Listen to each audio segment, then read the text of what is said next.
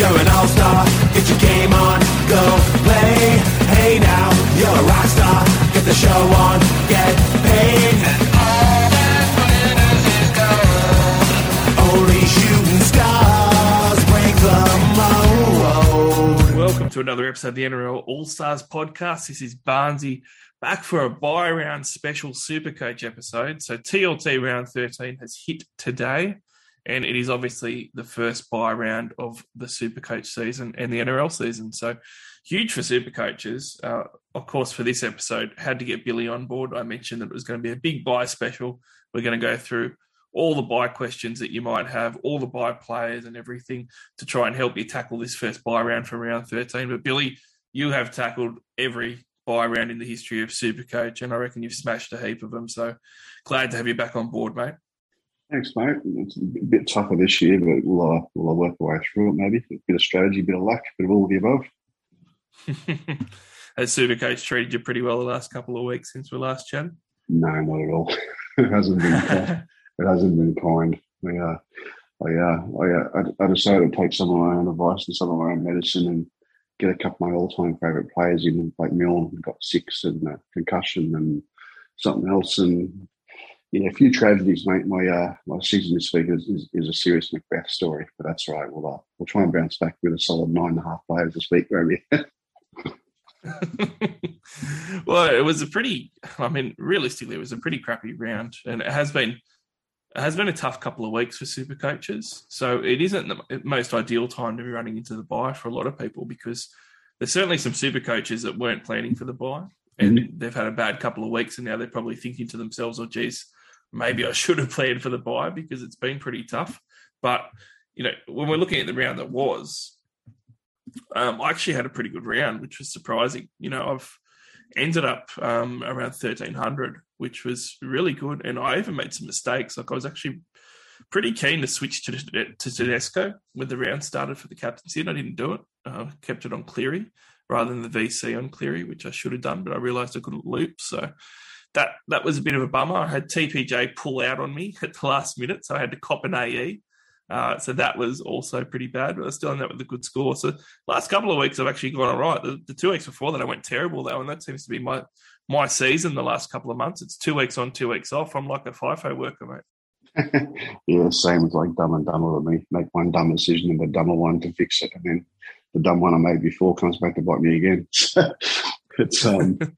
It's a bit tough, but obviously this is a segue into the strategy, but it just goes to show that, you know, just having one player can make a massive difference. Like, I actually had a really good round with, you know, Alex Johnson scoring 110. I had Cotter up there scoring, you know, 80 odd. So I had Walker scoring 110. So some really good pods, and then all of a sudden, not owning Teddy just brings you right back to earth. So it just goes to show that quality over quantity kind of prevails a lot of the time. Yeah, and it was one of those rounds where there was less 80 pluses. We had 25 80 pluses, which is, you know, probably just slightly below average or around average for this season so far. We had the 1000s though. So the week before we only had 400 plus scores, but this time around we had the 10s.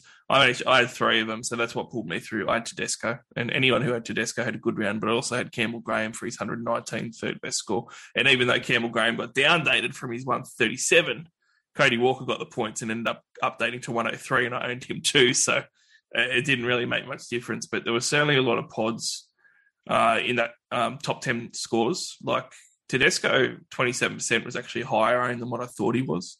Campbell Graham, 6.3% was the big one, though. Like, that was a massive score, because he's someone who is owned enough but still heavily pod, and 119 that he ended up downdated to was still a big one. So some good scores there, but there was definitely some well-owned players that you could hit on too. Cameron Munster got his 112 too, so it wasn't all doom and gloom for Supercoaches. I'm disappointed for you, mate. You bang on every year about chipping on it. The one time it goes ballistic. Oh, mate.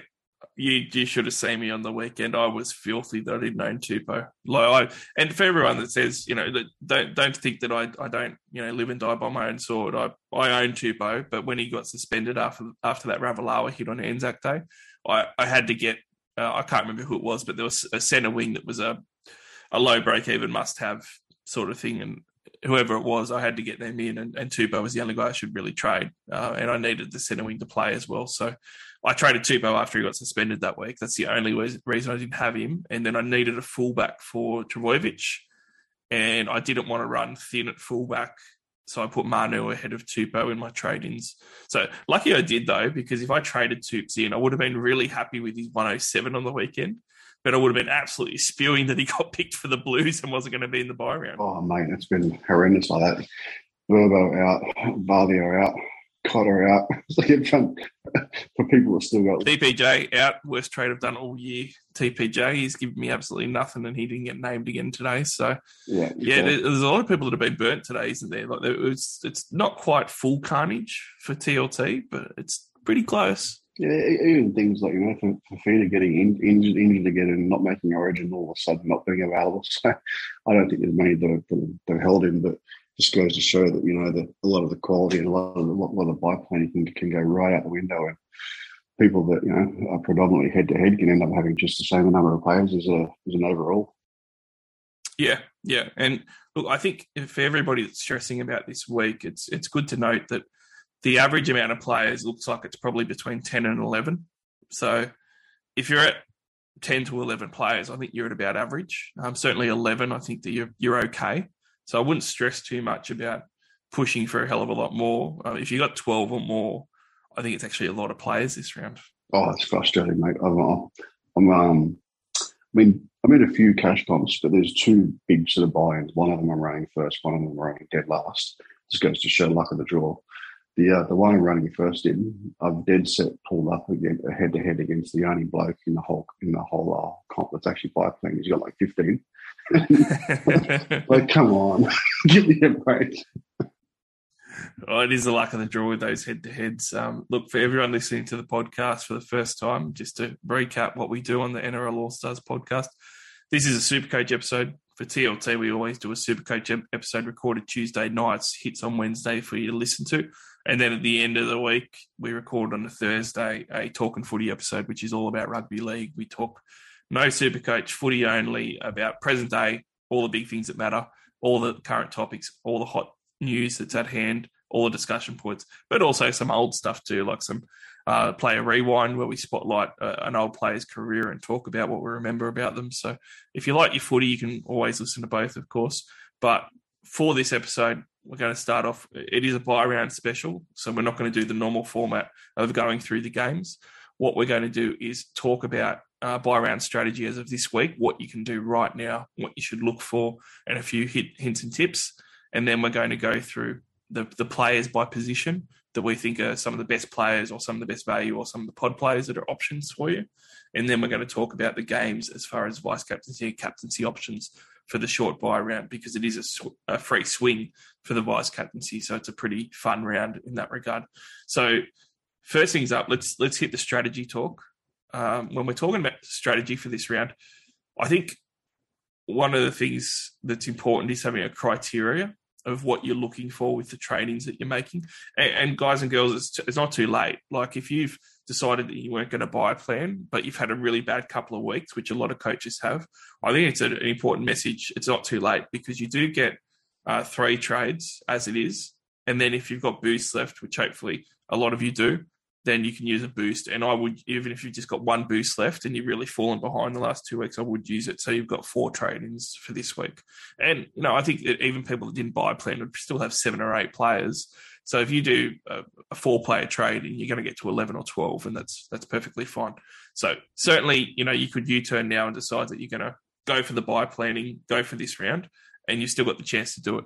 But criteria, Billy, I think it's really important with these buy rounds that when you do hit them, you don't just do the shotgun approach of just grabbing whatever.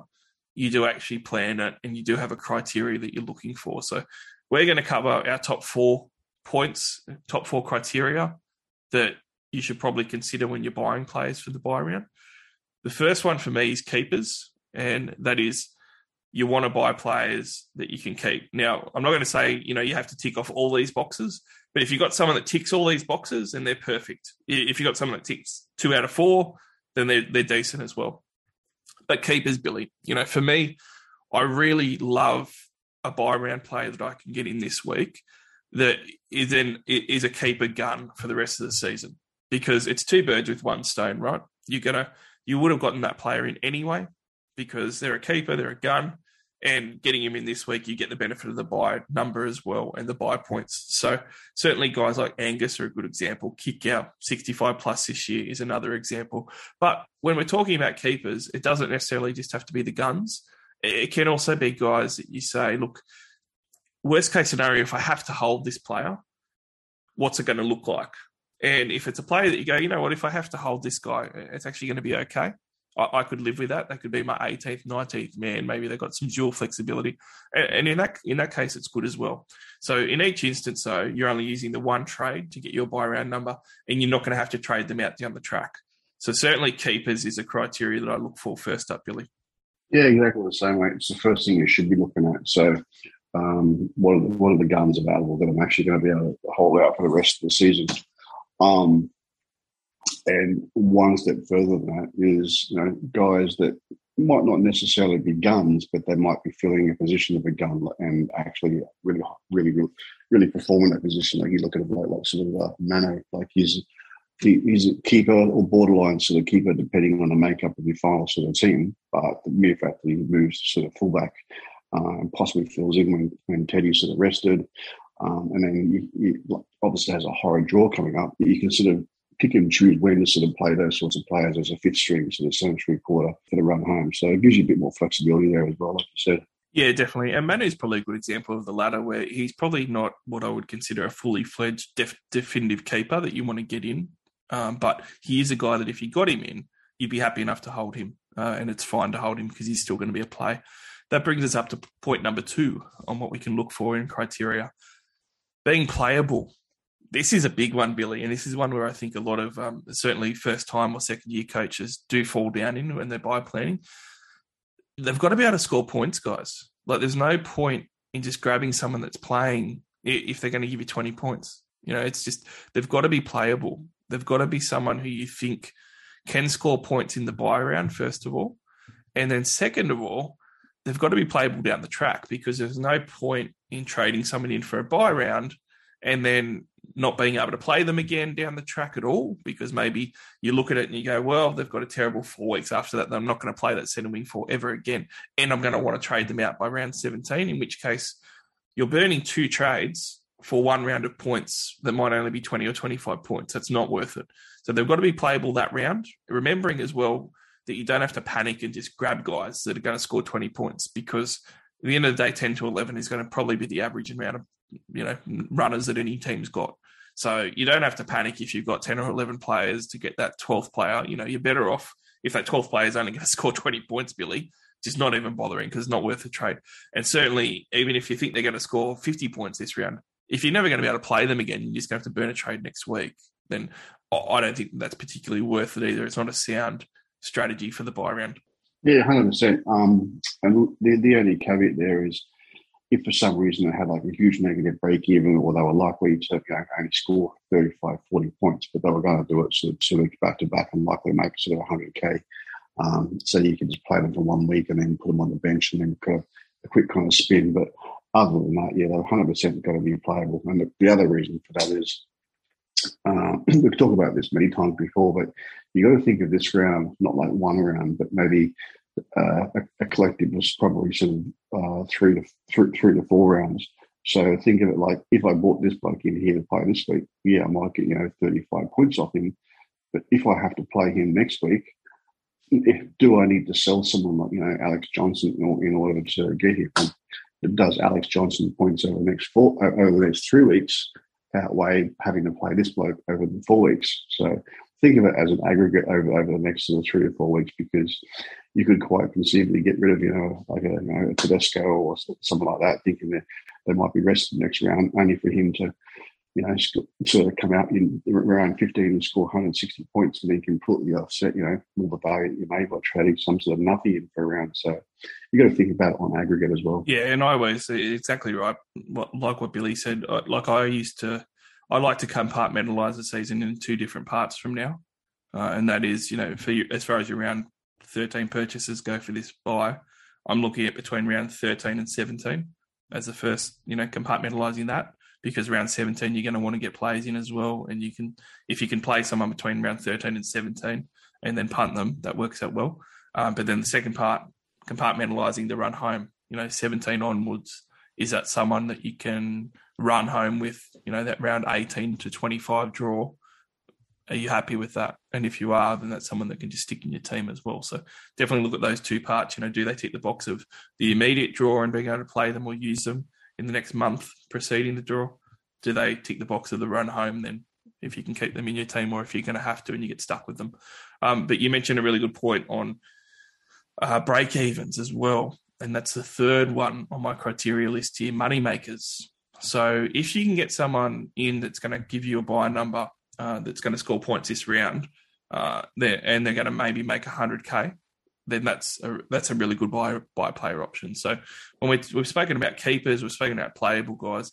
Those guys are all pretty good super coach options as it is, but certainly money makers might not be the best super coach options, Billy, but they might fit your plan and what you need to do. And if that's get your points now and then make you 100K to be able to on sell to get an upgrade for a round 17 number or for a keeper, then that's a good target as well.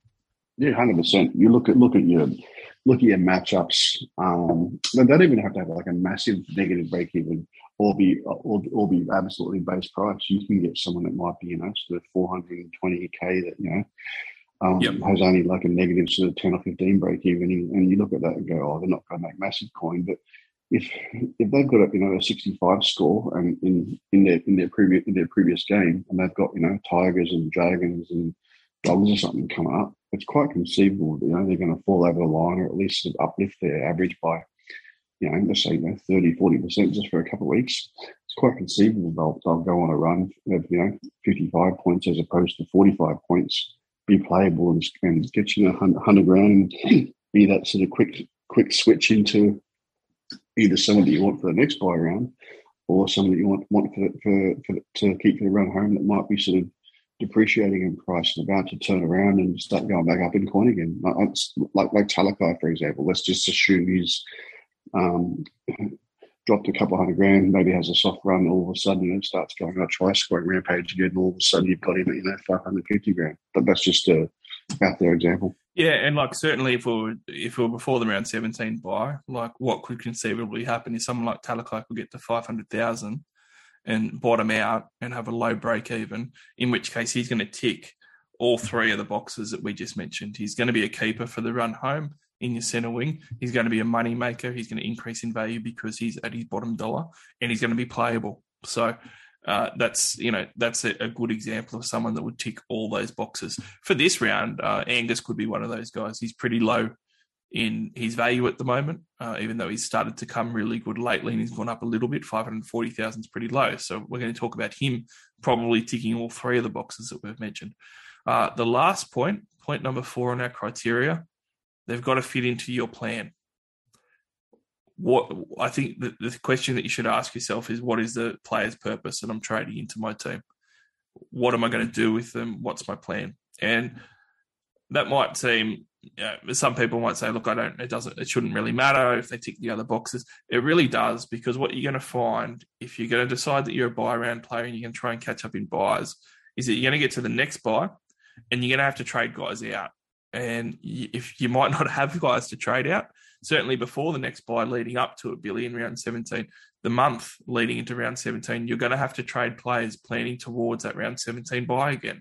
And if you don't have people that you've traded in astutely for round 13 where you had a plan, and that plan might be, I'm going to trade in whichever centre wing just for a rental for a month. They've got a low break even, and I'm going to calculate that I think they're going to get to the same value as Talakai in round 16.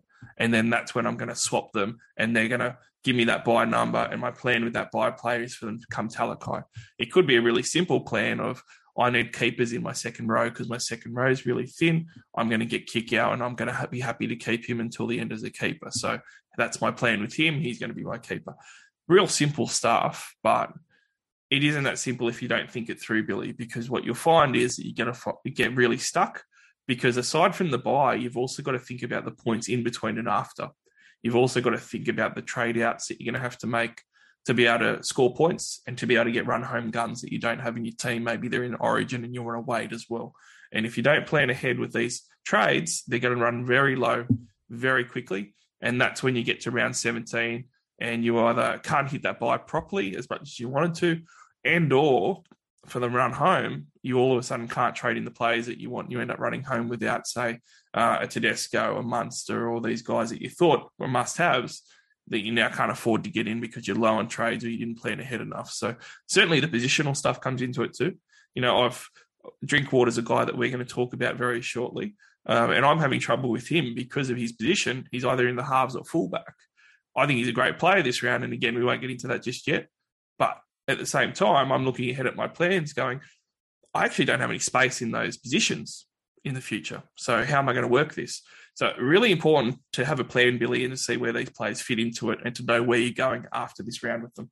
Yeah, exactly. And another thing is a team like that's decimated too. So you really want to take a guy like that in the key position for, a couple of games when he might not even perform. So that's another consideration there. But yeah, just everything you said plus one other thing, and that's probably not so much leaving yourself short on trades to trade in blokes, like Teddy or Pappy, whatever you call it, towards the end of the year. But you've got to keep them in. You've got to keep trades up your sleeve for when blokes like that get injured, and then having to trade out and trade in again after that. I'll put the question back to you in a second, but it'll be something along the lines of, do you remember what happened at the end of last year and the year before when people were starting 14 to 15 players in some rounds because they were out of trades, or Storm decided to rest, their entire first grade squad in the head-to-head finals again, and all of a sudden people are panicking and running, with 12, 13, 14 players in the last 2 or 3 rounds of the comp. So by saving one trade here and not getting in a bloke that's going to score 25 points, you're basically saving one trade up your sleeve to straight swap, I don't know, Happen Hughes and, let's say Turbo comes back at the last minute, and all of a sudden, you potentially get 100 or 200 points in the space of 2 weeks and completely make up what the 20 points that we lost here. So think about it in the long run. Yep, 100%. Well, let's start talking about the players. I think it's evident for most people that this buy round doesn't have a huge amount of quality. And that's probably the other thing leading into talking about these players when we're talking about strategy. We've already mentioned it twice. You don't have to push yourself to have 14, 15, 16 players. I don't think that there is probably enough quality in this buy round, especially with the outs. Guys like Fafita have been ruled out now. Guys like TPJ have been ruled out now. I don't think that there is a quality or the depth for you to be rushing to get, a large number of these guys. It just doesn't seem like a huge buy round type of play. Would you pretty much agree with that, Billy? Like if you've got 11 and you're going to, make 2 or 3 trades, you certainly wouldn't use a boost. Even if you had like 9, I'd probably just use 3 trades to get me to 12 and not use a boost as well, because I just don't see the depth of quality in the players that we're about to talk about with the positions. Yeah, 100%, mate. Like, if there was quality in here, I'd 100% using everything to get as many quality players as possible at the price without sort of paying overs. But yeah, the mere fact that there's not much in offer, I would be using as much as I can to get the 1 or 2 key players that I want, but not to. The hard part is not trading an absolute bum that's going to play 1 week and be a nothing for too long. In order to do it, like that's the offset. Like you might do one if they're a dual, and maybe give you a key, maybe allows you to switch a key person from second row down to centre 3/4 that you can actually play next week and add some value. But it's a tight line with getting enough this early either. So going through the players, we're going to start off with hooker. Let's talk about the hooker options from round 13. I think the number one option for me is going to be Robson. And, Robson's someone that we mentioned a month ago on the podcast, and I quite liked him, but it was always a bit hard because, Todd Payton's the coach of the Cowboys. You didn't really know whether they're going to keep up. Look, he's gone 5 weeks in a row now playing 80 minutes. Even last week where it looked like Granville was on the bench and everybody that did buy him sort of went, oh, no, he's not going to get the 80 minutes. He's still got 80 minutes even though Granville played 15. So Robson looks like he's fully fledged in that hooking role now at 80 minutes. And he's 589,000. He's got a BE of 29. So he does have a lowish break even. And he is averaging 57 for the year, but that's a little bit misleading because if you have a look at him, since round 6, he's gone 80 minutes a game. All those games bar one where he played 60 minutes, where I think that there was an injury concern. all those games bar that 60-minute game, he's gone at least 50 plus. Last week he went 50, the week before 89, 83, 67, 55. That's a 5-round average of 67, a 3-round average of 80. So certainly since he's really gotten that hooking job, he's definitely been a 65 plus type of guy. And he's only scored 1 try in that run as well, which is really good. So he's got the Titans this week as well. So he also ticks the box of having a really good matchup. And the following weeks, he's got the Dragons, Manly, and the Broncos before the bye again. He then hits the Sharkies in round 18, but then he hits the Tigers, the Dragons, and the Bulldogs. Harder game against the Roosters and then the Warriors. So he's actually a guy that when you look at the draw and you look at how his roles evolved, I think that you could argue he actually ticks every box that we put out there, because certainly Grant's going to be your number 1 hooker, but if you're looking for a number 2 hooker, Robson, he's putting up a pretty good case at the moment with a 5-round average of 67 that he's going to be a 67-point guy. He's got a premium matchup this week, and as long as he keeps playing 80 minutes, he's going to be a good player, and he's not going to break the bank at 589,000. So I think that's a really astute trade for people to be looking at. He's still not heavily owned, and even in the trade-in, trade-outs, he's not being top 10 traded in either. So I kind of think that he's gone under the radar a bit. People kind of knew about him then, Billy, but then went, oh, no, now he's gotten too expensive. I don't want to pay that for him. But he's been going really well, and it wouldn't surprise me if he tears up the Titans this week in the bye round with a decent score. You've really done your homework. You've actually kind of caught me off guard with that one. I didn't realise he was actually... I snuck that one past me. I didn't realise he was actually playing 80 minutes. I mean, if you go back historically and look at those Cowboys, they've always had someone coming off the bench taking 30, 40 minutes, like a Jake Graham or impact sort of player. I actually had, I'm a bit embarrassed. I actually had no idea he was playing 80. I have to really go and have a look at that now. 1 try for a 67 average. That's pretty red hot, mate. He'd probably almost be up there as sort of by a week with the players around at that sort of price and that sort of draw. I knew about the draw, but that's pretty epic, mate. I would actually put him above the drinking situation. Yeah, and look, I don't think that many are going to get on him either. And look, he's gone under the radar for you because when they put the hammer on the bench, that was a big turning point. And the worry was always that when Granville comes on the bench, he's going to go back to a non-80-minute role. But Granville was on the bench last week, and our fears got allayed because he still played 80 minutes. So it looks pretty good for Reece Robson, and the draw in itself is good enough. And I will say, from between now and the end of the season, or between now and round 20, so in the next 7 weeks, he plays the Dragons twice, and that's his ex-club, and I reckon he gets up for him, and he's had some good games against them before as well. So, I like to draw a lot for the Cowboys. I like the way they're playing, but I would put Robson up there, and I don't think enough people really are. When we're looking at the number 2 hooker, Billy, Api Coruscant is obviously in camp, but he will be released, and he will be able to play for his club side. So I really don't know where to go with him because, look, he's 529,000, around the same price as Robson. He's got a break-even of 70, so certainly higher. Average score of 60 for the year is a few points better than Robson, but, his 5-round average is 53. His 3-round average is 67. And I really think his 5-round average is where it's at. And he's also someone who doesn't play more than 1 or 2 80-minute games in a row before he goes back to around about a 65-minute role. So averaging 69 minutes for the year and lack of upside, I actually don't really like Api, even though I really like Penrith Straw. Controversial opinion, I think, for a lot of people, but I would pay a little bit more money and just go to Robson.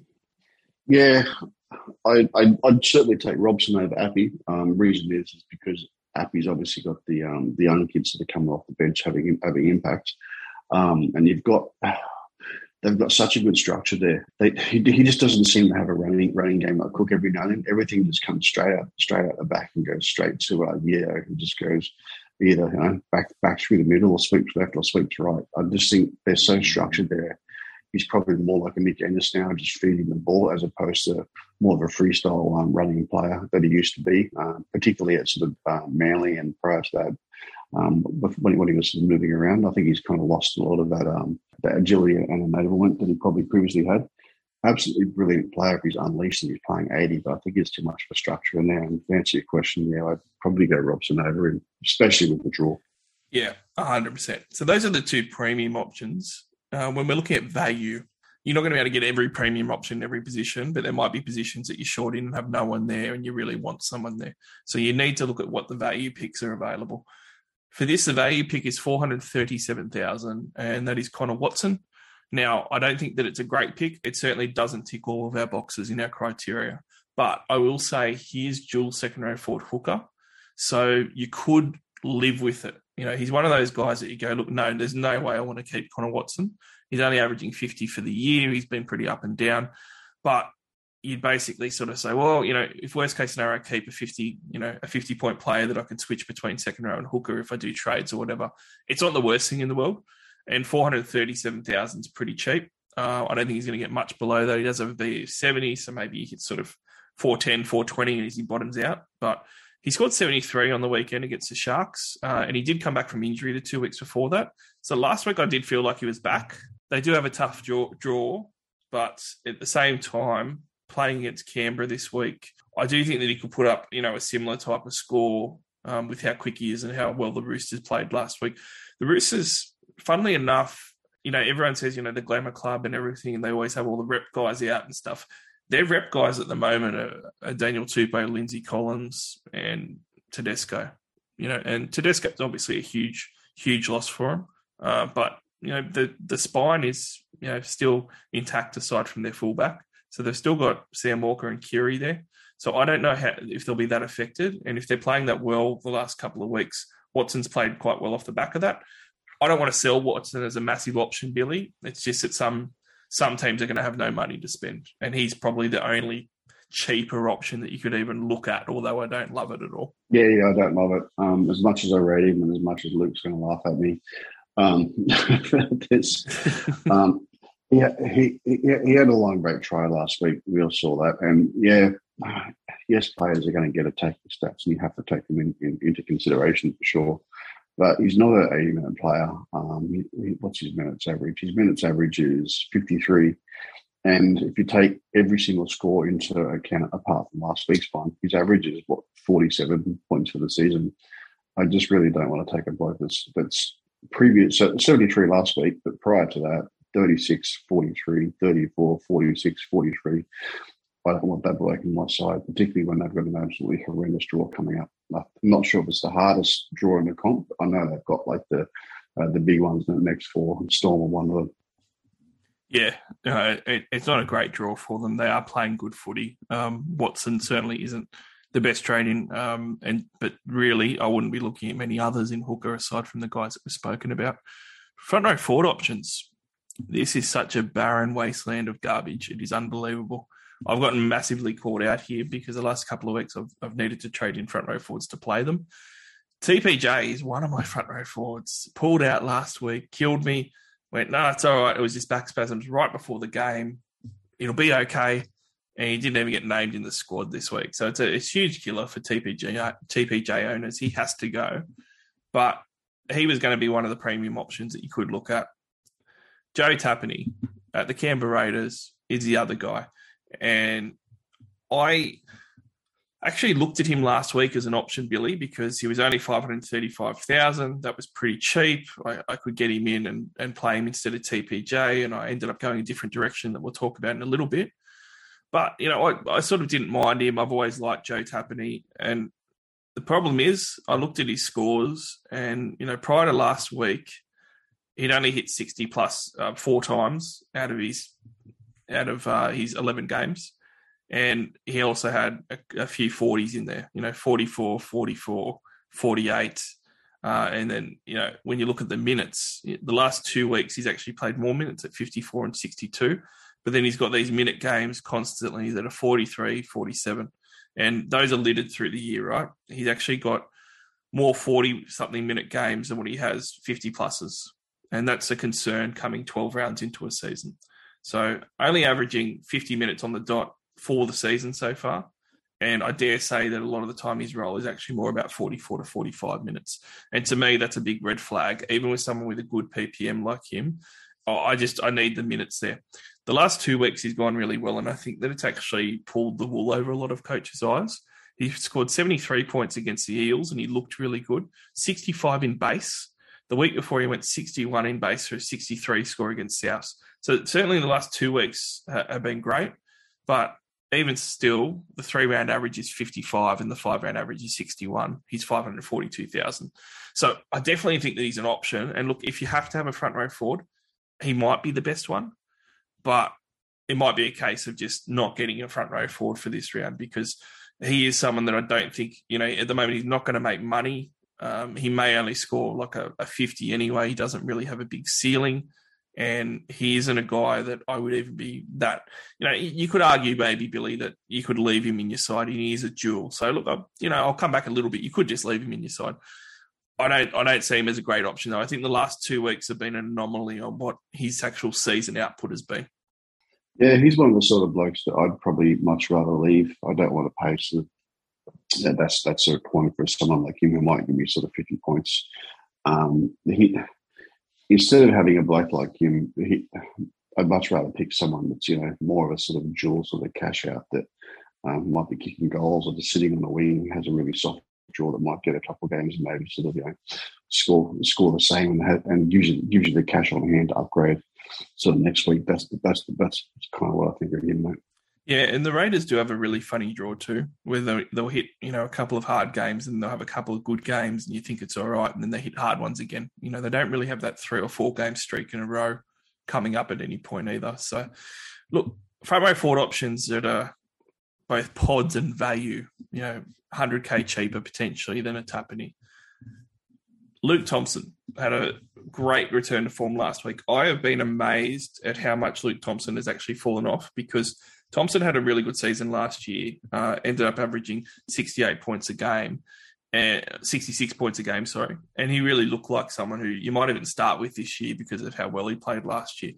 Fast forward to now, and even including last week's game that he had 2 line breaks and he only scored a 74. And he's been playing 55 minutes a game, which is only a minute less than last year, but he's only averaged 50 points. So a 16-point drop-off in his production. It's been a real letdown for him. Suffice to say, he's now cheap. He's only $450,000, and he's also a dual second row forward, front row forward. Now, if you have a look at Luke Thompson's output, particularly if you discount the first few weeks of the season, it's actually quite similar to Big Joe's over at Canberra. He doesn't have as many higher scores, but he's still got a couple of 70s, and he's 100K cheaper. So certainly, he's someone who showed last year he could average a lot more. Maybe the last, week or two is him getting going. Maybe he's going to start playing better. But I would rather take a punt on someone like Luke Thompson, only because it's going to save me $100,000. He's still a jewel. And, he might go badly, but he's just he's the same type of player that the Big Joe Tapine is at Canberra. He's going to go badly. He'll still score like the 45s and whatever, but Big Joe's doing that anyway. And I'm saving 100K. So not a sexy pick, but he's also a guy that's got the upside of, hey, if he does turn it around and his second half of the year's better, you'd think it would be, because he's already, 16 points below his average on this season. So maybe the law of mathematics say he'll average 55 for the rest of the year, or maybe even 60. Yeah, it's just the low minutes that kind of concern me with him. He was obviously beast mode end of last year. Can throw up some numbers, but my concern is if he's gone back to sort of 30, 35, 40 minutes here and there, that he might do it again, and at that sort of price, that's not sort of a risk that I'd sort of be willing to take, particularly when you're not going to know before the game whether he's going to get it or not. That's the concern for me.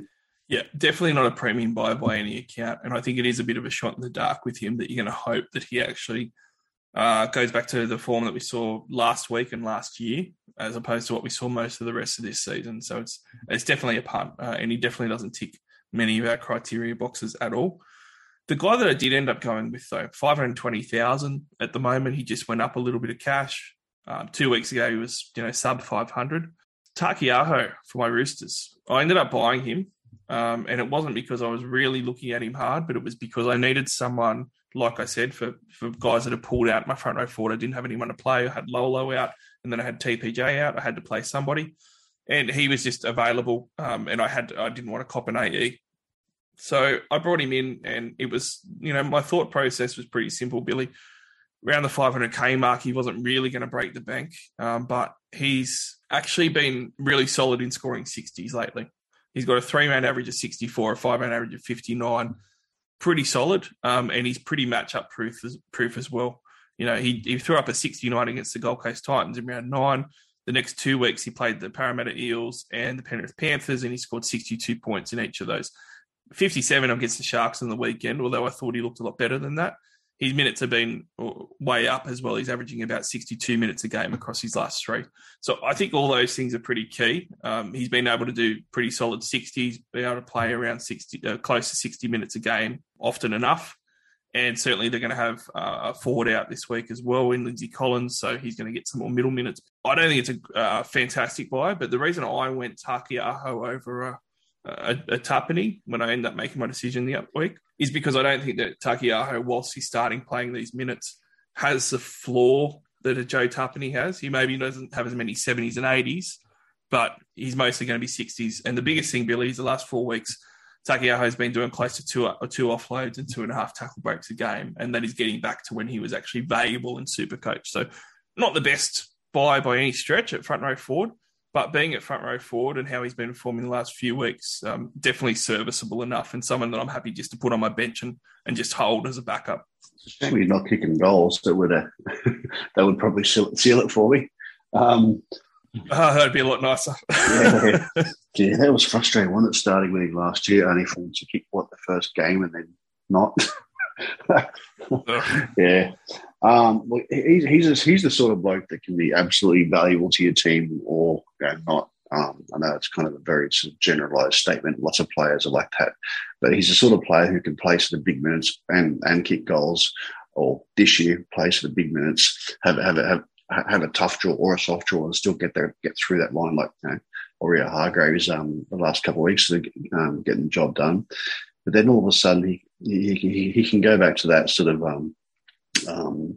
bench role where he's named to start, and all of a sudden he's front row forward, that he's locked, and then he's all of a sudden back on the bench and he's rotating with Luai or someone else these days and going from 50, 55 minutes back to 35 minutes, and all of a sudden that 15 and 20 minute difference is a massive killer.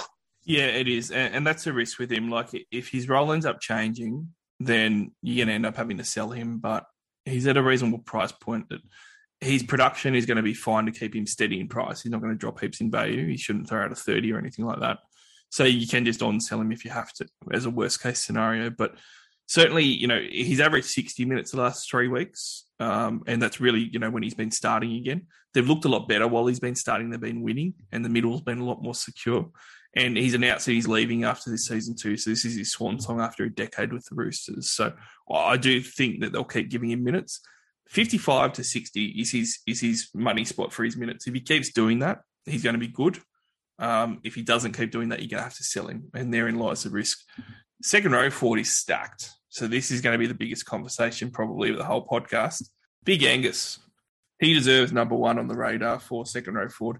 And he is getting the most trades in as well, pretty comfortably. So Angus I bought about 5 weeks ago. I've been happy. He ended up going 80, 64, 42, 73 and 84 in the last 5 weeks. Pretty solid 5 weeks from Angus, and none of that's actually included a try either.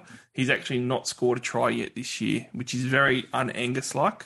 So you'd expect that he's going to score a few tries before the season ends, which I think is quite a positive when you're looking at buying him for this second half of the season. He is a guy that ticks all my boxes, Billy. He's good value at $550,000. He's going to be able to be a season-long keeper, and he's a premium option for this round. And I would suggest that a lot of people would have bought him anyway down the track, so getting out of the way now is perfect. So it's pretty much a godsend that he wasn't named in the Origin team. And he has looked so much better the last month of football. I think the last 5 weeks of football, I should even say. And his base has been right up there as well. He's even got a 60 base in the last 5 weeks too, 57 2 weeks ago against the Panthers. So I think Angus is back. I will say that I think Angus is one of the best buys this round, but all the Supercoach crowd agrees with me because he's the most purchased player this week so far. Yeah, I like him. He just doesn't seem like the player of old, but I'll tell you what, he's still throwing out the numbers. The only other thing I'll add to everything you've just said there is there's nothing more dangerous than, a quality player who's just been dropped from Origin, mate. He'll either be out for vengeance or out to prove a point, possibly.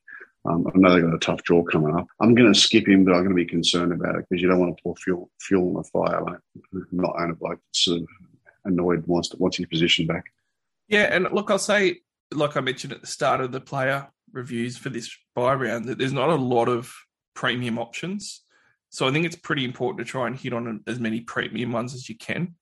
And like you've said in prior podcasts, if you've got 10 premium options for the bye versus someone who's just got 14 and only a few premium options, you're better off just with the 10. And Angus, to me, is a premium option. Like, I'd rate him as the best second rower playing this week. As far as form goes, like the last 2 weeks, he had hard matchups. Sharks, he scored 84 against. And the Panthers, the week before, he scored 73 against. So I think he's been coming a lot better. It's a tough draw that opens up afterwards as well, though. I'm comfortable because I bought Angus 5 weeks ago. If I hadn't bought him, I'd still be comfortable buying him this week. But interesting benchmark for him. The second guy on the second row forward list is Big Billy Kickout. He's had an up and down season, but not as much as before. His average dropped to 63 points after last week's 36 against the Cowboys. But prior to that, he was averaging 65 plus. He's 580,000, had a lot less lower scoring games, which we mentioned on last week's podcast. You know, if anyone didn't listen to it, the big takeaway is he was at 66% at 60 plus. That's dropped to 58% 60 plus, but still a career high. He's never gone 60 plus that often as what he has so far this year. And he also ticks the draw box as well. So Bulldogs, Knights, Warriors, and then a tougher game against the Roosters. But then after the bye, he hits the Tigers. So it's a pretty good 5 games of footy there. Only one of them is a real tough one. And the other 4 are actually probably the best 4 matchups that you'd want this year so far based on form. So Billy Kickout, you know, if you're only going to get 1 second rower, are you getting Kickout? Are you getting Angus? You know, how do you feel about those two? If I had to pick one, I'd go Angus by length of the straight, purely because even though it's a soft draw, he's still got to go over the line.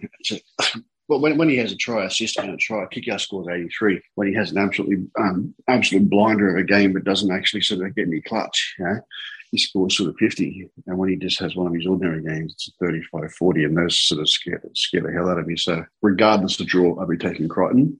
But Kickout is the pod move that sort of Timmy did last year towards the end of the season. We've said this plenty of times before.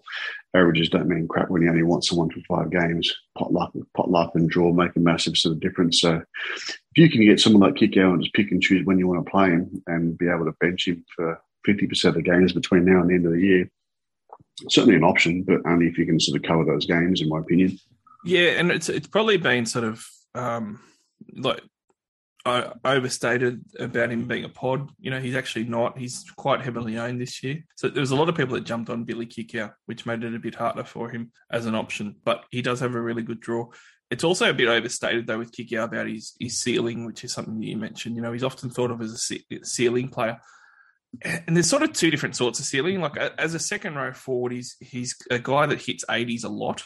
Like, he's already got this season 5 80-plus games. But all those games, you know, he doesn't have any 90-plus. So he hasn't gone 90-plus once, but he has gone 80-plus 5 out of his 12 games, 40% of the time. So he's a guy that gets to 80-plus really easily, but he never really tons up very often at all. Whereas Angus is a guy that can get to 80 points like he did last week without scoring any tries. You know, Kickout's got a double for 87 points in round 2, 76 with his 1 try in round 7, and 84 in round 10 with his try. Angus scores a try, like you said, he's probably going 100. So if he's having a good game like he has the last couple of weeks, he would have. So, you know, I'm definitely on Angus's side. I think he's ahead of Kickout. If you own Angus or you own Kickout, you know, I think that you can get the other one. You just run them both. I'm actually going to be looking at Kickout because I already own Angus. I'll probably end up getting Kickout in this week myself. I think he's a decent option with the draw that's there. Yeah, I kind of liken it to the old Cody Walker versus Cameron Munster. Cody Walker is Kickout and Munster is Angus. Like, what do you call it? Munster basically scores 65 every week, regardless of being on the field. Regardless of the clutch. Cody Walker is sort of a 0, so 10 or 110. He really needs 2 or 3 sort of tries in order to get those big scores. Same with Kickout. Kickout is really low unless he sort of punches a line break, try assist or a try, at which point he gets 80s. Crichton basically just punches his 65 all day, every day. And like you said, the anomaly when he does get over the line, that's his 100. Olakau'atu is another premium second row option, and he's a guy that is very similar to the other two that you could just keep. He's averaging 64 for the season. Had a pretty similar season to Kikau, actually. He had a try-scoring blitz where he managed to score 5 tries in 4 games between rounds 4 and 7. And as a result, he's got those bigger scores in him where he's gone 92 and 83. He's also got some of the smaller scores there, 35, 45. One of the things that I don't like about Olakau'atu, he's got to be over 100. So he's certainly going to be going down quite a bit from 588,000. But he's also a guy who is in a team now that I really don't rate. And this is probably something that we haven't mentioned, Billy, that I think is important. That Penrith team that Kikau is in, it's still a really good side. That team that the Roosters is in, I just mentioned before, actually doesn't have that much missing, and they've got key playmakers still there. They still should perform well. Manly, we've seen without Turbo, is not that good. It's probably not a top 8 side. And then Manly, if you remove Cherry Evans out of the side as well, even though Cherry Evans is out of form, all of a sudden they are starting to look really thin in their spine. Their spine without Cherry Evans, without Turbo, is not very good. And that's the type of team that can really struggle. And even against the Warriors this week, I'm tipping the Warriors. I actually think the Warriors are going to be the upset. So that's a concern with someone like Olakau'atu, because we all know that if you're a forward and you get flogged too much or you're losing too many games, you're standing behind the sticks and you're doing a lot of tackles. He's not a high tackle type of guy. He's a guy that you want running the ball, scoring tries, getting tackle breaks. And his base attack's been great this year, 50 plus pretty easily, but he really does need the tries to be getting his 60 to 70 plus type of scores. And I'm just not sure they're going to be there. So I've rated him behind Angus and Kikau myself. I'd have him behind Angus, but I'd have him in front of Kikau. The reason is I went to that game at a Magic Round when Manly were versus Broncos when they got absolutely flogged. It was the worst game I've ever seen Manly play, or any football team play in my life. But the one shining light in that team was whenever Olakau'atu got the ball once every sort of 10 minutes, mate, tackle bust, bend the line. He still managed to score for something half decent in a team that was absolutely demoralised. And if you watch him every game in between that round and this round, even if you take the tries out of the equation, he just looks dangerous every time he carries the ball. And for that reason, I'd love to have him.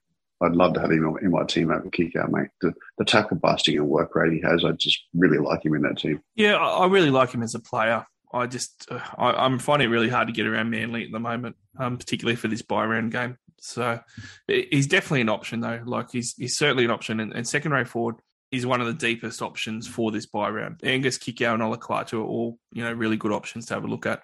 Lolo I'm going to mention because he got named. So everyone that sold Tom Lolo last week are probably regretting it a lot now. But he's been named, but I don't think you could possibly look at buying him with the other options that are there. 488,000 is cheap, 126B is massive, and he's coming back from a slight knee injury. So you may as well look elsewhere, but certainly if you've held him, you're absolutely elated.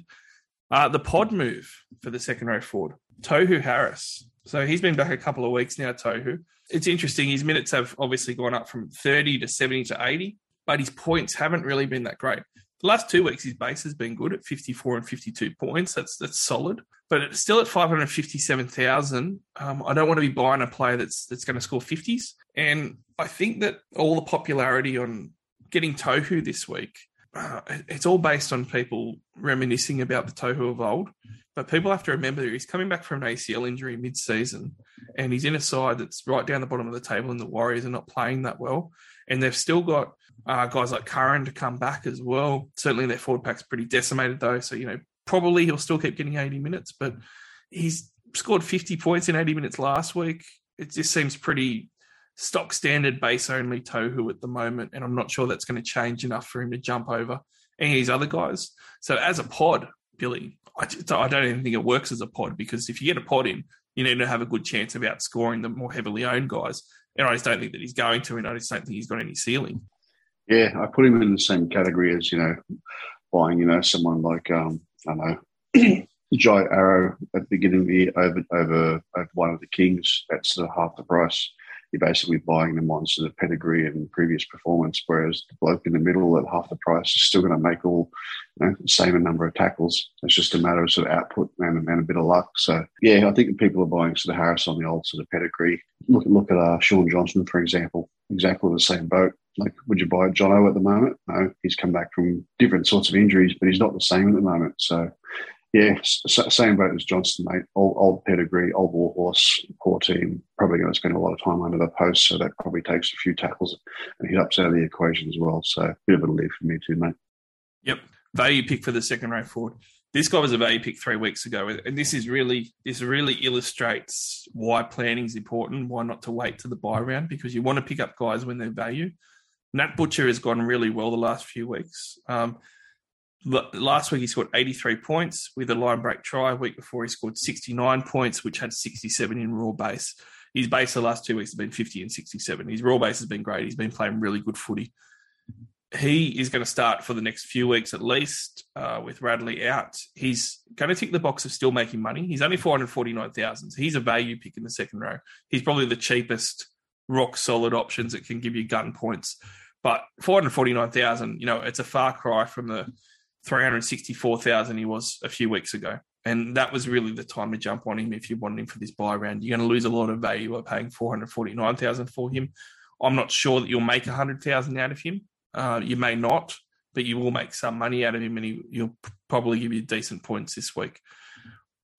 I think that he had to be bought a couple of weeks ago, though. He'll probably average 55 for the next 3 or 4 weeks, and then he'll make 50, 60,000, and you'll have to sell him anyway because Radley will come back. I don't see him as a great buy this week. I think that you had to do it a couple of weeks before, but Butcher has played really well, and he started in front of Satili even when Radley was here. So maybe he keeps on going on, and you can get lucky with him. You reckon he keeps the 80 on the edge for the short term, even with all the others available?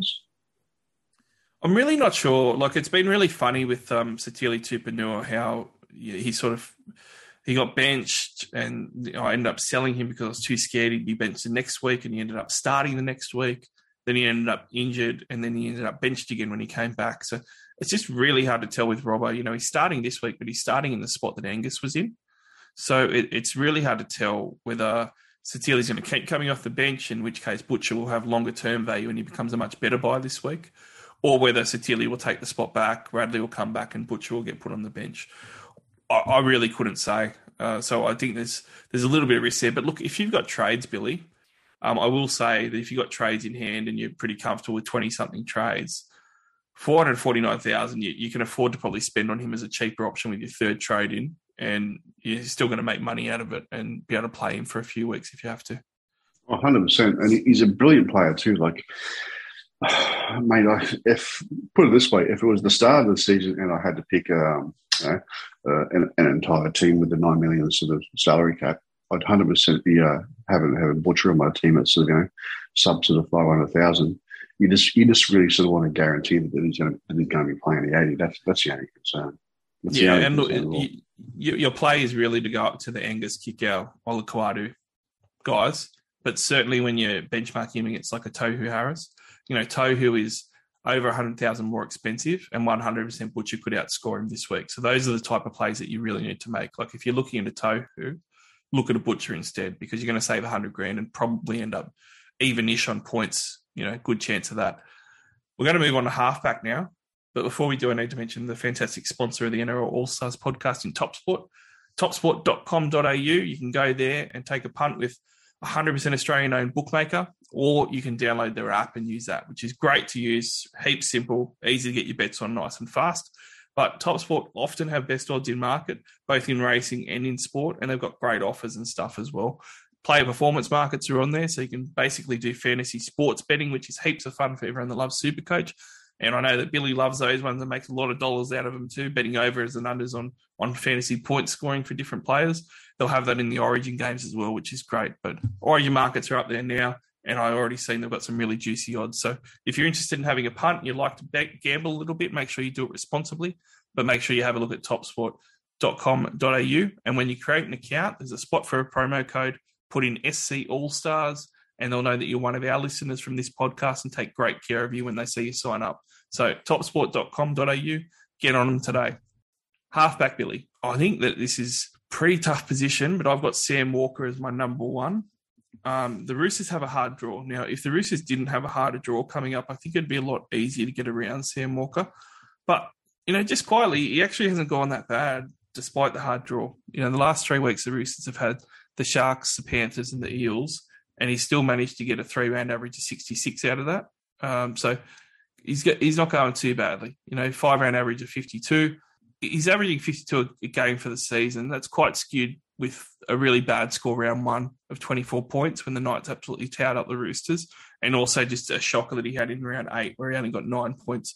But for the most part, he's been going reasonably close to 50 plus, and he's gone 44, 62, 69, and 66 in his last month of footy. So Canberra this week, I think that he's going to have a decent game. I actually think he's a pretty good player. And one of the things to consider as well is Joey Manu is a guy that has generally less possessions and certainly is much less of a ball player at fullback than what Tedesco is. So that lends itself to Sammy Walker and certainly Keary getting more possessions than what they normally would, getting more time to play make a little bit more. And I think that's going to really play into Sam Walker having a good game this week. And I think the Roosters being as good as what they have been the last few weeks, with him kicking goals, I certainly think they can keep putting points on the board against Canberra. And their attack was scintillating last week. So his goal kicking still gives him a pretty good floor when the Roosters are scoring points than they have been the last few. If you needed a halfback this week, 514,000, I don't think it's too bad. And you could just leave him there on the bench for a while, even for the rest of the year, and just start him, because the Roosters do have a pretty good run home. So certainly we keep talking about the Roosters, Billy, in this bye period of being pretty tough. They come out of the bye period round 18 and go Dragons, Knights, a depleted Manly, Broncos, Cowboys, Tigers. That's not too bad a run before the last couple of rounds of the year. So he is in that boat where he does have a high ceiling, which we saw last year, and the Roosters are firing, and you could just leave him there as your second halfback on the bench too. So there is some selling points to getting a Sam Walker in this week, and he is one of those ceiling guys potentially. Yeah, I've just got the old once bitten, twice shy kind of panic attack with him. Had him last year. Like you said, really excited about a couple of massive scores where he just has that little loopy ball over the top of every defender to a winger. Does that 2 or 3 times in the last 3 minutes and goes from 0 to hero. But if he doesn't do it, mate, my God, he can throw up a stinker. So I would actually have him behind Drinkwater or sort of any of the sort of Cowboys sort of spine, purely because of the draw and the way they're sort of approaching the game lately. I just can't go near a Keary Walker sort of type at the moment, mate. I just don't sort of trust them as much, even with sort of Tedesco out.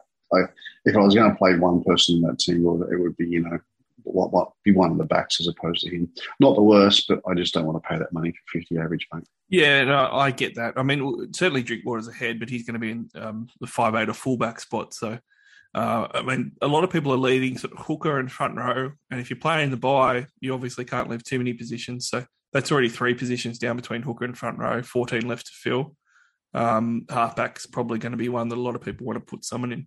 So I would still rate him as the best halfback. I mean, Keary's the other one, which he's almost the same price at 513,000. Keary's actually gone a lot better the last 5 weeks than what I think anyone's really recognised. He's gone 60, 105, 39, 68, 56. That's a pretty good run of scores. And again, the last 3 weeks have been a pretty brutal run of games for the Roosters against the Eels, the Panthers, and the Sharks. So, yeah, confidence. Yeah, confidence, and his knees come back. I think he's hitting his stride now. So he's a dual 5'8" halfback as well. So it does make it a bit easier to be able to move him around. But you're going to have to buy some of these guys. So I'm going to put Sam Walker ahead of Keary just because of the goal kicking and because I think he's got a bigger ceiling. And I do think that he's one of the guys to definitely have a hard look at for this week, for this bye, because, again, there's not that many premium options that can score tons. Yeah, I would agree putting Walker over Keary purely because of the goal kicking factor. If and when they manage to fall over the line, you would like to think Walker's going to get, 10 to 12 points a game. That's already, 1 try assist. I think they kind of share the kicking, so a bit of potluck by the way there. So slightly in front Walker, but not really too much. What I would do with those two is probably look at the sort of price difference and see the price difference, the matchups, and just pick the personal preferences that suits your team. I don't think anyone is really massively superior to the other. Could swing either way. Yep.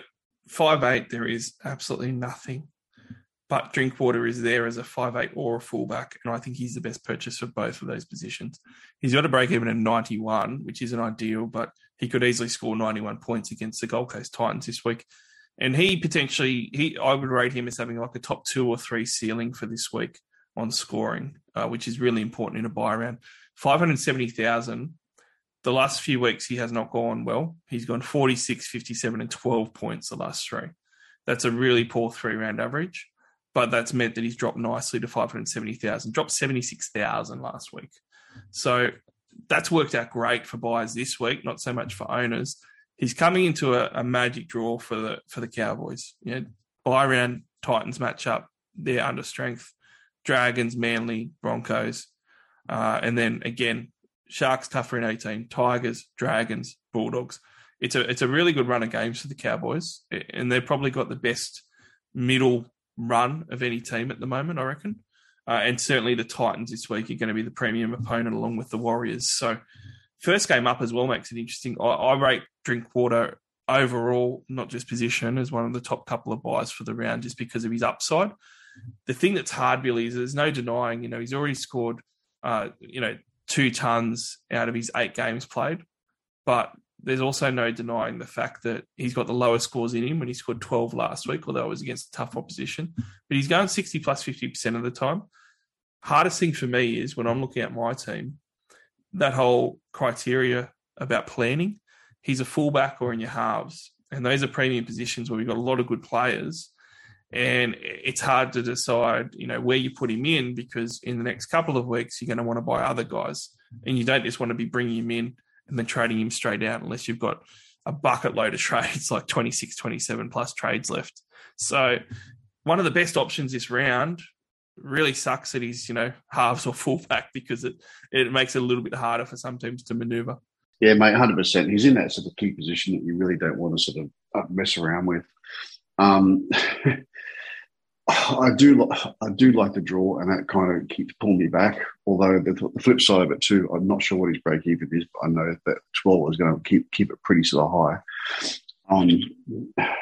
Yeah, but it's kind of achievable though, isn't it? But 91. You got to flip back and go, look, a lot of stars are out at the moment for that Origin side. So take that out of the equation. You don't just back Billy Slater and Ryan Papenhuyzen with no forward pack and no Kevin Munster in the team. It's a lot of work. It's a lot of extra work that they have to do. So you're going to have to really sort of back him to sort of do something himself this week for points, and then want to have to play him over the next sort of 2 to 3 weeks. So the fact that he's got a decent draw, I'd be inclined to maybe sort of have a crack at him, but I really would want to go back and have a look at like his base attack. So what are his hit-ups like? What are his tackle busts like? Or is he more the Thompson sort of style where there's not really much base, but every time he has a hit-up, there's a few tackle busts in there as a linebacker and try. Like, do you weigh up the base versus the whole attack, or do you just go, look, I'm just going to take a risk and just forget about all the stats and just take a punt? Well, that's the thing. His base is not very good. 21 base playing fullback is not great at all. But he scored 5 out of 8 games, so he scores more often than not, and he's got a lot of try assists as well to his name. So that's how he's going to get his points. And the Titans are the side that will give up points to him. So I think that's the biggest thing. He's got a great matchup as a fullback against the Titans this week. And he's got a month of games coming that I would play him all of. So I can't ignore that. And I think that's what really sells him. The matchup this week is potential ton territory. And I don't think there's that many guys that you can look at and say they might score a ton this week. And Drinkwater is one of them that's going to be a VC option with the first game. Yeah, and so the Titans don't have Tino, they don't have Fafita, not that but the fear factor of the offense there. Isn't Firma's under an injury cloud too? Is he? Firma might be pulling out as well, and they've got 1 or 2 others as well. So yeah, they're definitely under strength. Yeah, I rate him as I wouldn't do it if it's going to really plug you up from getting in a big gun purchase that you're going to want later. Like certainly if you don't have Hines at the moment, and you've got to get him in soon. Any of these guys that you plan on getting in, just make sure that it doesn't stuff up your plans to get in other halves or other fullbacks. And then I think that he's a immediate buy for this round for sure at that price. When you look at the other guys, Billy, I mean, this is the other thing too. Again, we can say that, this guy I wouldn't get, this guy I wouldn't get, but you've got to fill out some of these positions to give yourself numbers this week. And after Drinkwater at 5'8", it's really the pod plays. And one of them is Burton, who, I loved. It's one of the things that's come off for me a few weeks ago. I purchased him the last month of footy. He's gone 71, 57, 78, and 75. And I'm really expecting a good score this week against Penrith. And he's right around that 70 average the last month of football. I think he will do well against Penrith this week. But the problem is that he's gone from 420,000 to 520,000. So he's now 100,000 more expensive to when I purchased him. So I wouldn't even say to people, spend 520 on him, because with the 42 BE and what he's done before this month, he's actually got no upside. But he's a massive pod that could score 70 plus this week. Again, it goes into planning. You should have really bought Burton 3 weeks ago if you wanted to get him, even 2 weeks ago. Bit harder now at 520,000. But, he's 50,000 difference to Drinkwater. So you'd have to go Drinkwater over Burton. And really, there's not many other options that you can even look at to fill a spot for this buy. Yeah. The only thing to remember, though, is when you say, look, you've got to buy someone, you only need 2, maybe 3. So it's okay to go, no, and then go, look, I'm 100% going to smash Burton and one other bloke. We haven't even got the centre 3/4 and fullback yet. So there's still one, maybe 1.5 players you could probably really want, but you just need to make the 50-50 decision on whether it's a Burton or a Drinkwater or a Olakau'atu and a fullback. So although there's slim pickings, you only need to pick the right 2. Yeah, well, I really like Burton. I like that I've got Burton. I couldn't tell anyone to buy him at 520,000, but I think that he's going to be a good score this week. It was a revenge game against the Panthers. Look, Schuster is there and has been mentioned by a few coaches as a real pod play. I really haven't liked the look of him. He's been coming off the bench. He's got an 80 BE, 477,000. His last 2 games, he's come off the bench for 20 and 28 points. But he does have the Warriors and then the Tigers the next 2 weeks. He's going to start in the halves. And you can put him at second row forward as a second row forward, dual 5'8".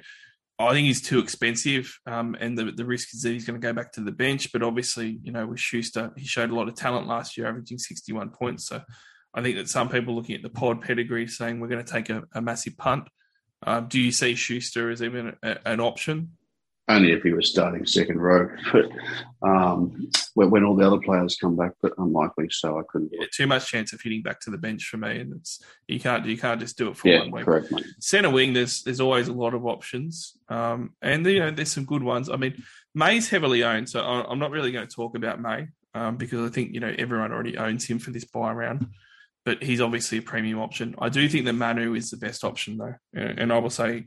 I mentioned Drinkwater is probably top 2 or 3 type of ceiling great option. I think Manu is the number 1 buy for the week, even above Angus, because he's starting at fullback. He's 600,000, and he's actually having a much more consistent season than what he's ever done before, averaging 67 a game so far, and his base and base attack has been right there in the mid 40s. So he's been pretty safe, which is something that he wasn't really there before for him. He's still got 3 games sub 30. But he's also going 60 plus more than what he ever has before at 58% of the time. He's got the tons in him. He's already scored 3 this year, Billy, 100 points, 104 and 118. And we know the stats from last year. Me and you salivated over them all last year. When he's in a buy round and he's starting at fullback, he's scoring 100 plus most of the time. So he's a great captaincy option at the end of this round. I'll probably have the captaincy on him. And I think he's a fantastic buy at 600,000. He's the best centre wing or fullback buy for me that you can get. Yeah, I think 100% the VC option is, him and sort of Garrick. He's the supremo, mate. I'm not even going to argue with you. Yeah, would you rate him as the best guy for the buy round? The number 1 purchase that everyone should make? I'm not sure about number 1. Like I'd have a Garrick over him purely because he's playing fullback now, kicking goals. Manu's got a tough draw. He can go back to scoring 45s. I think Garrick can sort of do 45s with sort of kicking goals and just kick returns and no try. And so I think Garrick's got a little bit more upside there. but not far away, particularly when he can score 150 this week just playing fullback because he loves coming in for this one game a year at fullback. It's almost like he's trying to prove himself for $1 million contract. So this is the other option. Garrick at 627,000 is very similar in the price point. He's averaging 63 for the year, but he's now obviously starting fullback, like you said. He scored 67 points last game at fullback against the Storm, which is pretty solid. But controversial opinion, like I really like the Warriors matchup this week and the Tigers matchup, but I actually think without DCE, there's a real chance that Manly could struggle and lose in a pretty bad game to the Warriors. So I'm really down on the Manly side at the moment. And I apologise, Manly fans. I actually quite like the team, but even with Turbo and DCE, they're Billy throughout this year, there's been a lot of big red flags where they've gotten flogged, even with their full team. A lot of weak edges, a lot of easy tries being given up. The Broncos towed them a few weeks ago. In that Broncos game, it's a really good example because it was one where, you thought it was a decent enough matchup. Manly had their full side and Garrett came out and scored 20 points that game. I'm not saying that he's going to score 20 against the Warriors, but for 627,000, I'm actually pretty worried without Turbo and without DCE that Manly could go badly this week. And even further along the track, DCE is going to back up against that West Tigers side in round 14. And there's obviously still going to be no Turbo, and it could still be not the best matchup that you think it will be. But round 15 and 16, we've got the Cowboys and Melbourne, two of the best defensive sides in the competition. So I'm really not on. I'm really against Manly at the moment, to be honest, on getting them in. I'm not saying that Gary's going to be a terrible buy, but that's why I rate him behind Joey Manu myself. You're actually pretty much right in the money there. I didn't even think of that. The fact that the halves from Manly are out, and the Tooks are pretty much full strength in the spine, as well as some decent forwards. So, although I think Teddy's the only one missing, and the bloke with Watt was the one replacing him. So, probably reversing my decision on that one. Don't want to twist your arm, mate. Don't want to twist your arm in the buy round. No, I didn't even think of it like that. I think you're right. You think you're right. We're not chat one to Barnesy there. Yeah. The next guy to talk about real drop off. Like I think Manu, May, and Garrick are the three premium options, and the other guy is Aitken. He's averaging 60 plus for the year, but it's a little bit below where we'd hope. I mean, last week he had a really good one where he scored 66 points against Newcastle with 56 raw base. He's been pretty solid. He just hasn't had many of the 70 plus games and not as many 60 plus games as what you'd hope. Manly, like I said, though, I don't know that Manly's going to go well this week. I actually think that their edges are pretty bad, and I've said that for months, and for months their edges have been pretty bad at letting in points. So I actually think he's a decent special to go over this week. I couldn't recommend him as a buy, even though he's got that dual status. There's a lot of other duals at the moment that you get from second row to centre wing, like a Talakai and stuff now. 549,000, 95 BE. I actually think that he's a chance at hitting the BE and having a try and going over for like a 94 type score, like he did in round 5 against the Cowboys. But as a buy, it's a pretty tough buy to make. Yeah, there's certain ones you go away, mate. He's sort of one of them. I wouldn't want to sort of bank on it. I think lots of people have a really, really strong sort of centre three quarter at the moment. Like you've obviously got May. Plenty still have Targo. Talakai is now available down there. Everyone's going to have. Lots of people are going to have either one of sort of Garrick or sort of what do you call it? We're just talking about Joey Manu now. So you realistically don't need to go sort of gun-ho on someone else down there. Everyone's still got, Karaz and sort of Valia and someone else down there. So it's probably more of a leave it and sort of pad up to someone else next week. Yep. No, I agree. When we're talking about absolute pods here, a guy that's a bit cheaper, but it's a good example though of there's going to be a lot of teams, Billy, that don't have enough money to like get 3 guns in. They're going to have to get 2 guns and downgrade someone. And instead of going to the mid downgrade, there is a few complete downgrades. And I'd rather do that on one of those 3 trades or 4 trades to get your other 2 or 3 trades to guns. And one of those guys is Saab, just got named at 237,000. Now we saw what Saab did last year without Turbo, and it's horrendous. Even this year, he's averaging 21 points. I couldn't do it, but there is someone that's also been equally as bad this year, and he's actually in Origin camp, and that is the Hammer. So the Hammer has averaged 29 points a game this year. He spent a lot of games coming off the bench. Last week, he got his start on the wing, and he only got 22 points. Yeah, pretty terrible. The thing to consider with the Hammer at the moment is he's starting on the week and he's only 250,000. So he's not a guy that's going to make you money, but he is a guy that while he starts on some of these games might be playable. The problem with him is that he's going to potentially be back on the bench, and that's going to kill his value. So I was actually really all in on the Hammer Billy this week, but then I realised that, you know what, he's going to be good this week. I could see him scoring a try or two against the Titans. He's been named in the centres, and he's a perfect downgrade at about 250,000. The problem is you throw him in your centre wing and then he gets put on the bench the next week, and he breaks all those cardinal rules of someone that's going to make you cash or be playable even for that great Cowboys run, because you can't play him off the bench. So even with downgrade options, really, benchmarking those guys, would you get in a Carraz after he's already had the price rises? Because he's right in that price bracket too. And I sort of think that Jacob Carraz is going to keep starting, and he's still got a decent break even and make a bit of money in the future. So at 250 odd K, maybe you just get someone like that in if you have to do a downgrade for this round. Yeah, if you have to, he's an option. I think most people would have him by now, though, because obviously the break even sort of last week. I think his score last week was a bit of an anomaly. I thought he would have scored more than that with that sort of team, but shit happens. Yeah, look, at that price, you surely would. I think he's a classic example of someone that you would cash out to, as opposed to getting a butcher, knowing that a bit of luck, maybe he scores 35 or 55 points, and then you've got 200 grand to upgrade someone else to an absolute weapon next week, as opposed to having to play butcher for a couple of weeks. So I think that's where the maybe not being your plans for the entire year, but gives you a little bit of a platform and some points in the interim as for one last kind of splurge before you start going to guns and nuffies and completely get rid of the crap. Yeah, look, I'll be honest, actually, the more I think about it, the more I look at it, I'm pretty confident that the Hammer will keep starting. It's just, it felt out until round 17 at the moment. It's an MCL tear. So he's going to struggle even when he comes back. He might even be out longer. And there's a chance that the Hammer ends up back on the bench, but I kind of think that he'll just end up moving from centre back to the wing and keep starting. I think that's heavily, heavily likely, despite the fact I don't really want to trust Todd Payten. So I'm going to come around on it. At 250,000 a month out of starting games, he's going to end up making some cash on that run that we talked about. So I think that he's the best downgrade option. It is a little bit of risk, so you don't know what Payten will do. Maybe he gets benched.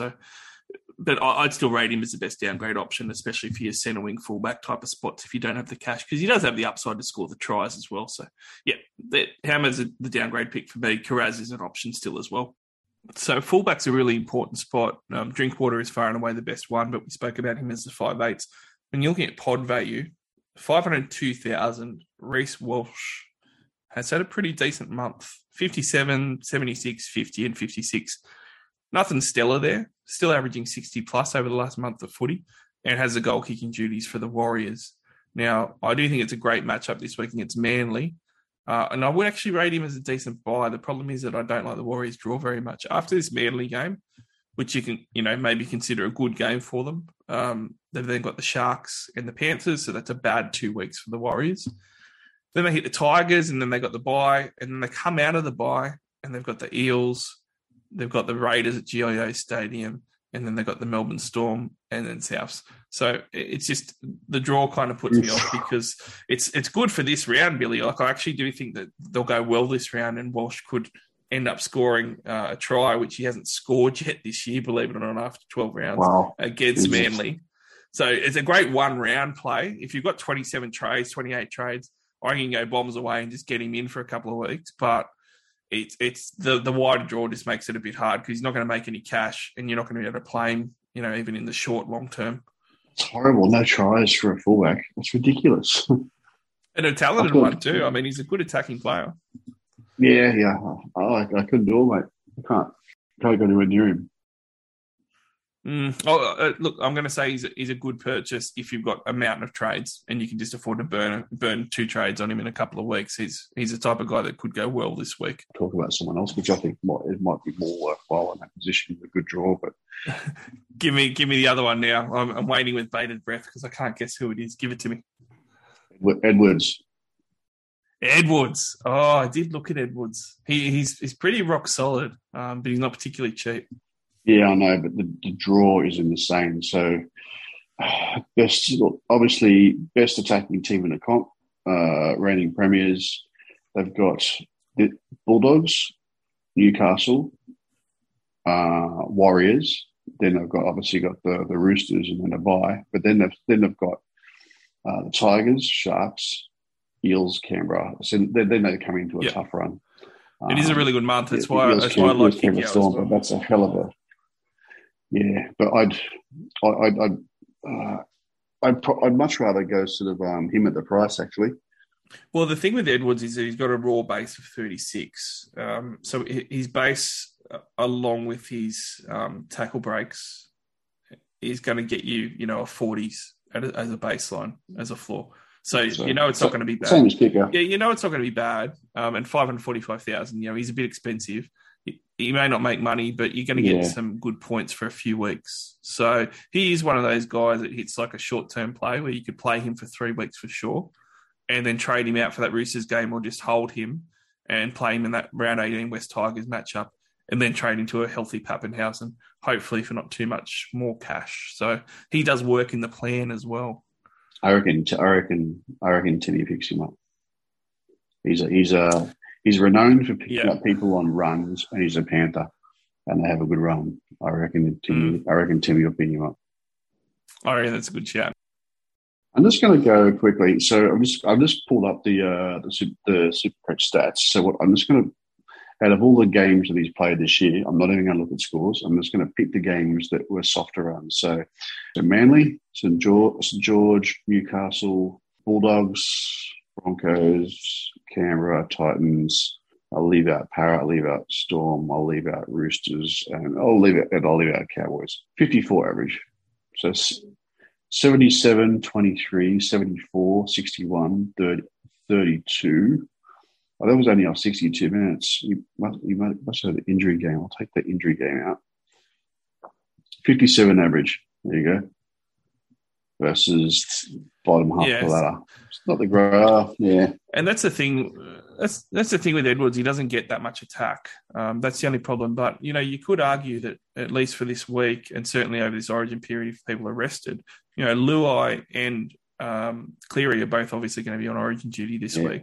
So he's got a lot more opportunity to have the ball in his hands. And there's a chance that one or both of those guys are rested at some point over this run as well. And if that happens, then he's got the extra opportunity there too. So he's not going to disappoint you with the floor. He's just not going to blow you away to the ceiling. I think you're right. He's only got 2 tries for the year in the best team in the comp. And he's scored 61 versus the Dogs last time. That was with a line break try. Yeah, all right. So he's not the worst. He's not the greatest. He's somewhere in the middle. and that, ladies and gentlemen, is the story of this buy round. It's not the worst. It's not the greatest. It's just an okay player, and that's probably the answer on most of these players. So definitely try and buy premium. Think about those strategies that we spoke about. Just to finish up on very quickly, I think that for me, it's Drinkwater plays first. So Drinkwater VC. Manu C, but also you raise a good point with Garrick as a VC option as well.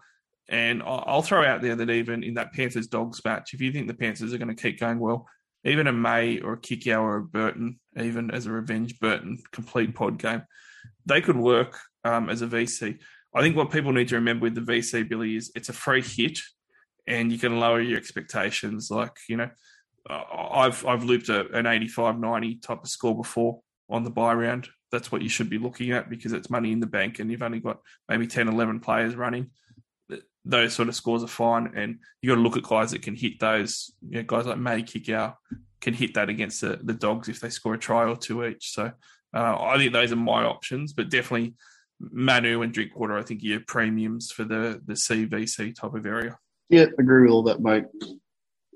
Agree with it. Don't have anything else to add apart from good podcast. Time for bed. Good podcast. Time for bed. Time for the buy round. Let's, Billy, thanks for jumping on for the buy round special. A lot of fun. It won't be fun probably when we look at our scores next week from the buy round because I think it's going to be an absolute shocker for everyone. But thanks for jumping on. As long as it's 10% higher than someone I'm playing, mate, I'll be happy. Yep. Definitely. Well, everybody, you want to listen to this podcast, you can grab us just about everywhere, but certainly SoundCloud, Spotify, iTunes, Audible, and Amazon. You can also follow us on Twitter, NRL_SC_All-Stars. Hit up our sponsor, topsport.com.au. Get on them with a promo code of SC All-Stars. They'll know you're one of our listeners. Take great care of you when you're on the punt with them. But otherwise, good luck with the buy round. If you're not playing the buy round, good luck getting your team ready for your head-to-head. Maybe a head-to-head loss this week if that's your league set up. But enjoy the footy. We're going to have the Talking Footy episode at the end of the week still. Only 4 games of footy this week, so you may as well listen to me and someone else talk a bit of footy. It's going to be me and Luke Garrity, especially discussing the Origin teams along with all the other hot topics in rugby league. But until then, thanks very much for listening, guys and girls. Look forward to chatting to you again real soon. Hey now, you're an all-star. Get your game